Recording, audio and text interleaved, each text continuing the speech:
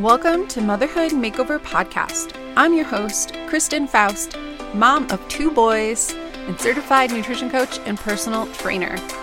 I help busy and overwhelmed moms, is that you, make self-care simple by focusing on the 5 foundations of health and wellness so that you can feel your best and love who you see in the mirror. Hello, welcome. So glad you are here. Today, I'm going to be talking about 2 things, both related to sugar.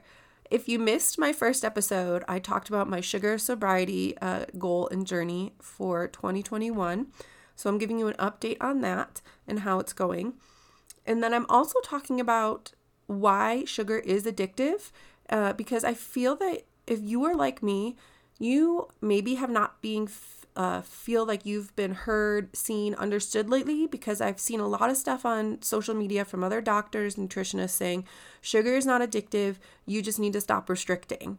And I'm here to give the other point of view with the data that I have seen that backs that up, and we're going to go into that. So first, I'm going to give my sugar sobriety update. I made it, so it is June now, so we've completed 5.5 months, and I made it through 4 months, so the end of April, and then we went on vacation to Florida. And I'm sharing this because I want you to know it is okay at any point in your life to change your goal, to switch it up. Maybe you decided your goal's not quite working for you, you want different things. It's okay. It doesn't mean you're a failure because you changed your goal or decided you didn't need to achieve that goal anymore. You just need to, maybe you learned more throughout the process and now you're just shifting gears, changing direction. So mine was, we ended up going on vacation to Florida, and my favorite drink of all time is a pina colada. Like, love it. But I only have it when we're on vacation in tropical places. So this hasn't happened since we went on our honeymoon like 4 years ago. So it's been 4 years since I've had my favorite drink. And I really thought about it and I was like, okay, well, if I have a pina colada, that's going to be breaking the sugar sobriety because of course there's a lot of sugar in a pina colada. And I decided that it was okay for me because it wasn't about, I wasn't having the sugar to suppress negative emotions, to cope with the situation. It was to enjoy vacation and have this drink I truly love and thoroughly enjoy. And so I allowed myself to have it on vacation, and it ended up being great. We had it outside and, on the water. It had a beautiful view, and I really, truly enjoyed it. I will note that the first time having that much sugar, it did leave me feeling like not physically great after. And then I noticed that my cravings for sugar kind of came back very strongly. And so that was challenging to manage and to work through that. I did allow myself to have some, I don't want to call them keto, but that's what they're marketed as because they have the 0-calorie sweetener. So I had a couple of things with 0-calorie sweetener just to help me kind of enjoy it, but move through the cravings. And then on my birthday was in the middle of May. And so I chose to, in May, on my birthday, have cake and ice cream because I'm also trying to embrace my inner child, have more fun. And I have always loved on my birthday, getting cake and ice cream, celebrating. And I decided that because, again, it wasn't out of this negative emotion, trying to escape in a situation. It was in celebration. And so I bought a little pint of ice cream and a little 4-pack of cupcakes to split with my husband and my son. So that also was preventing me from like going all out and eating an entire cake on my own. And I really enjoyed it, and I really sat and savored it. And as I was eating it, I realized that it was delicious, but it wasn't as delicious as I remembered. It was almost like you try something that you used to like, and you're like, it's okay. Like, I don't know why I was so obsessed with it before. And I realized, I think Moving forward, I might do something where I only have cake and ice cream during special occasions, like birthday parties, celebrations, or around Christmas. Like after this is over, trying to figure out how I want to handle sugar best for me. And this is where I say best for me, because you may not need to do this at all. You might not have issues with sugar. You might not have issues with food. Maybe if you do, it's like bread and potato chips, which, side note, is also a simple carb. And so your body kind of treats it like sugar. So just be aware one way or the other, because that's one thing I have picked up on this journey so far, is that I don't think my cravings have completely gone away, because I will indulge occasionally in finding myself indulging with things like potato chips, which I never liked chips before. And I think because I've eliminated all other forms of sugar, potato chips still are digested in your body like a simple sugar. And so it can have the same dopamine effect. So basically, I just wanted to share with you that I have not been perfect. It's not been easy. And I'm human, just like you. And I have decided to make different choices. And I will say, after my birthday too, I had a very difficult 2 weeks where I just was not in a great mental state. I almost felt like I was getting more of that postpartum depression and anxiety. And so I had more sugar than I normally would. And it was sliding back towards my old habits of binging sugar. And I just really had to focus on, okay, forgive myself for making those choices, and moving forward, how can I prevent them? And I realized I really needed to take more time to focus on things that fill my cup and uplift me to start my day. And I was doing that kind of not so great before. So just making sure I was really doing it and intentionally putting time each morning into that. And so it's gotten easier. So I'm not perfect. Just like you would not be perfect on any goal, any journey you set out to do. You just have to forgive yourself for the choices that you made, and how can you make better choices moving forward? How can you support yourself moving forward? So segue into, yes, sugar is addictive. And if you feel like you are thinking, I feel addicted to sugar, but I'm hearing, reading, seeing by all these other doctors and nutritionists that it's not addictive, I am here to hold space for you and tell you that it is, and you're not crazy. You're not thinking like you're crazy. And if that's you, I'm here for you. And we're going to talk about why it is. So I just want to start out with the most common thing I'm seeing is that you should, if you are feeling addicted to sugar or foods, it's because you're restricting those foods and not eating them. And I argue that may be true for some people, but it's not true for a lot of people. Why? Because if people really were restricting those foods, we wouldn't see obesity rates like we do today. We just wouldn't.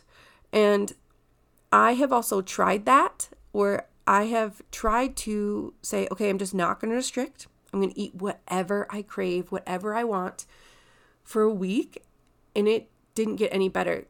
What these doctors and nutritionists say, well, eventually you'll just get sick of the food and you won't want to eat it. It's not true. I did not get sick of it. I felt physically ill and I didn't feel great, but I still had cravings for those foods. It didn't go away.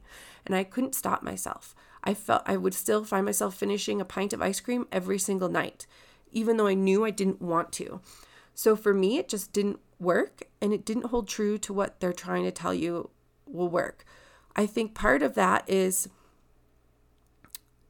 it's truly an addiction, because your addiction overrides your prefrontal cortex, where you make decisions to get that dopamine hit in your reward center in your brain, just like any other addiction. Most people think of addiction, they think of alcohol and drugs, which can physically harm and kill you because you can overdose. But there are way more things you can be addicted to. You can be addicted to your phone, social media, TV, news, work. There are porn, sex. There's so many things that you can be addicted to that don't cause you to overdose and may not cause you to die right away, but like with food over time, you can see yourself. This is where I think we have these obesity rates and diabetes and hypertension is from this addiction to food. And if you're sitting there, I don't want you to feel like this is your fault. There are so many things at play here. One of the big things is sugar is added to almost every single pre-packaged, pre-cooked food that you find on the shelf. It is wild. That is the one thing I found on this journey is sugar is in everything. And even a lot of the products that say no sugar added still have fake sweetener. So it's still keeping you addicted to that sweetness.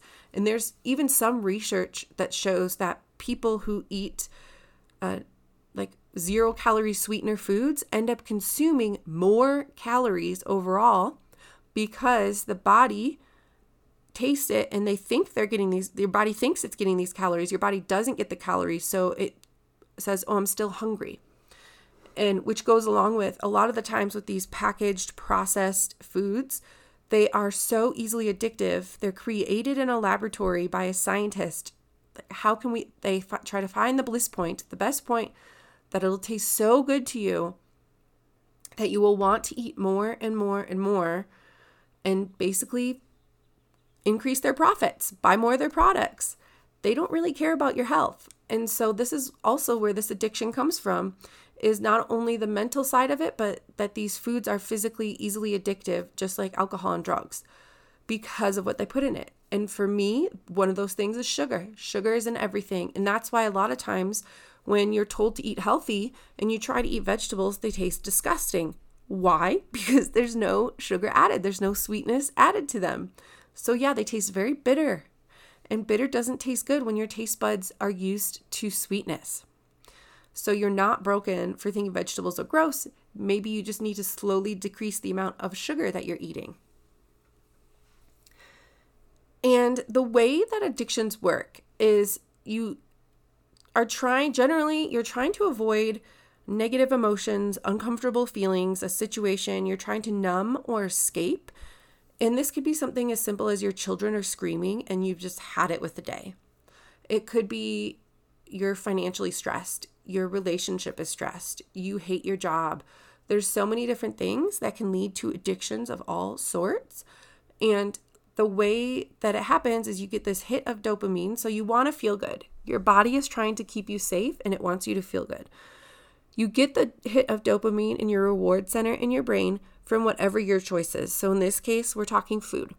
So you eat the cookies, you eat the ice cream, you get the hit of dopamine, you feel really good.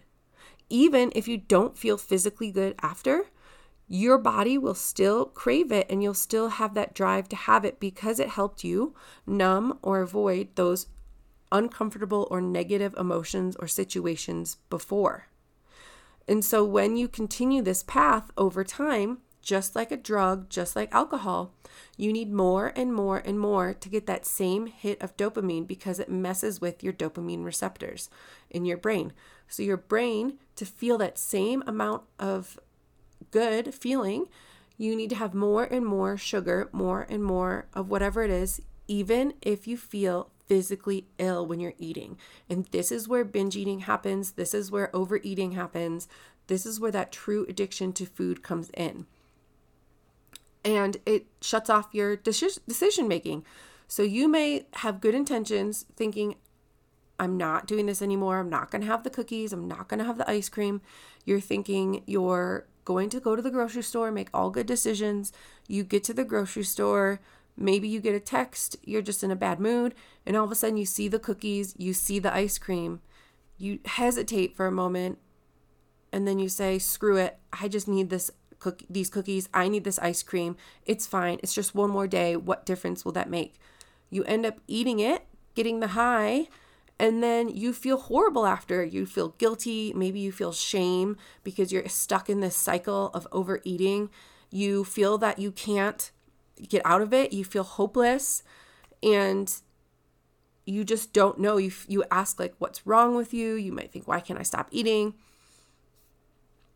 And this is where the sugar addiction is real and can feel real, especially when your choice of food is always a sweet or a simple carb of some sort. So if your choice is always like plain bread, plain crackers, plain like sodas, something that's just a simple carb that's processed. I'm not talking fruit here. So if it's anything like that I consider in the realm of sugar because of the way your body digests it and the way it spikes your blood sugar. And you are not broken. It may take a lot of work to move through this, but just know you are not alone. I mean, if people weren't really addicted to food and sugar, why is there Overeaters Anonymous? That's my question for all these doctors and nutritionists saying that sugar isn't addictive. Just because one research study doesn't prove it, doesn't mean there's not hundreds of others that do. This is where when you see someone quoting a study, look into the study, who funded the study. A lot of these companies like Coca-Cola and these companies that make their dollar off of sugar, off of people eating their foods, will fund these studies to show that sugar is not addictive, sugar is healthy, because they want you to believe it. They want you to buy their product still. And so they'll fund these studies, which kind of sways the results of it. Politics are well and alive in scientific studies these days. So just be aware when you see these things that just because that's what one nutritionist, one doctor believes, doesn't mean it invalidates your experience and your feelings.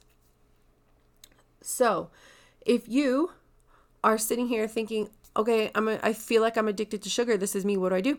You should probably first find yourself a good therapist. That is the best way to start working through where this came from, what situations, what feelings you're trying to suppress. Maybe you experienced trauma as a child that you're still trying to suppress. They will help you figure that out and work through that. Getting a good coach is a great way to help you with the nutrition side of things, learning how to actually eat for your health, for weight loss, to help you work through these patterns of overeating in conjunction with your therapist. So that is what I do. I help my clients work through these habits to help them create new healthy habits, new healthy eating habits, how to kind of almost detox off the sugar. And so you can still have sugar in your life, but to learn how to eat healthy and reach your goals. And then the therapist helps you figure out why in the first place you were eating like that. And I can certainly bring you those aha moments through coaching, but a therapist is really going to help you do the deep work to heal from all of that. So there you have it. My sugar sobriety update and how sugar is addictive. If you really loved this, please hit follow wherever you listen to your podcast so you don't miss any new episodes. And if you are on iTunes, please leave me a written 5-star review. Those really help get the podcast out to other listeners, and it just helps grow our community and help us make a community of healthy moms who uplift and support each other and change the face of motherhood. I love you and have a great day.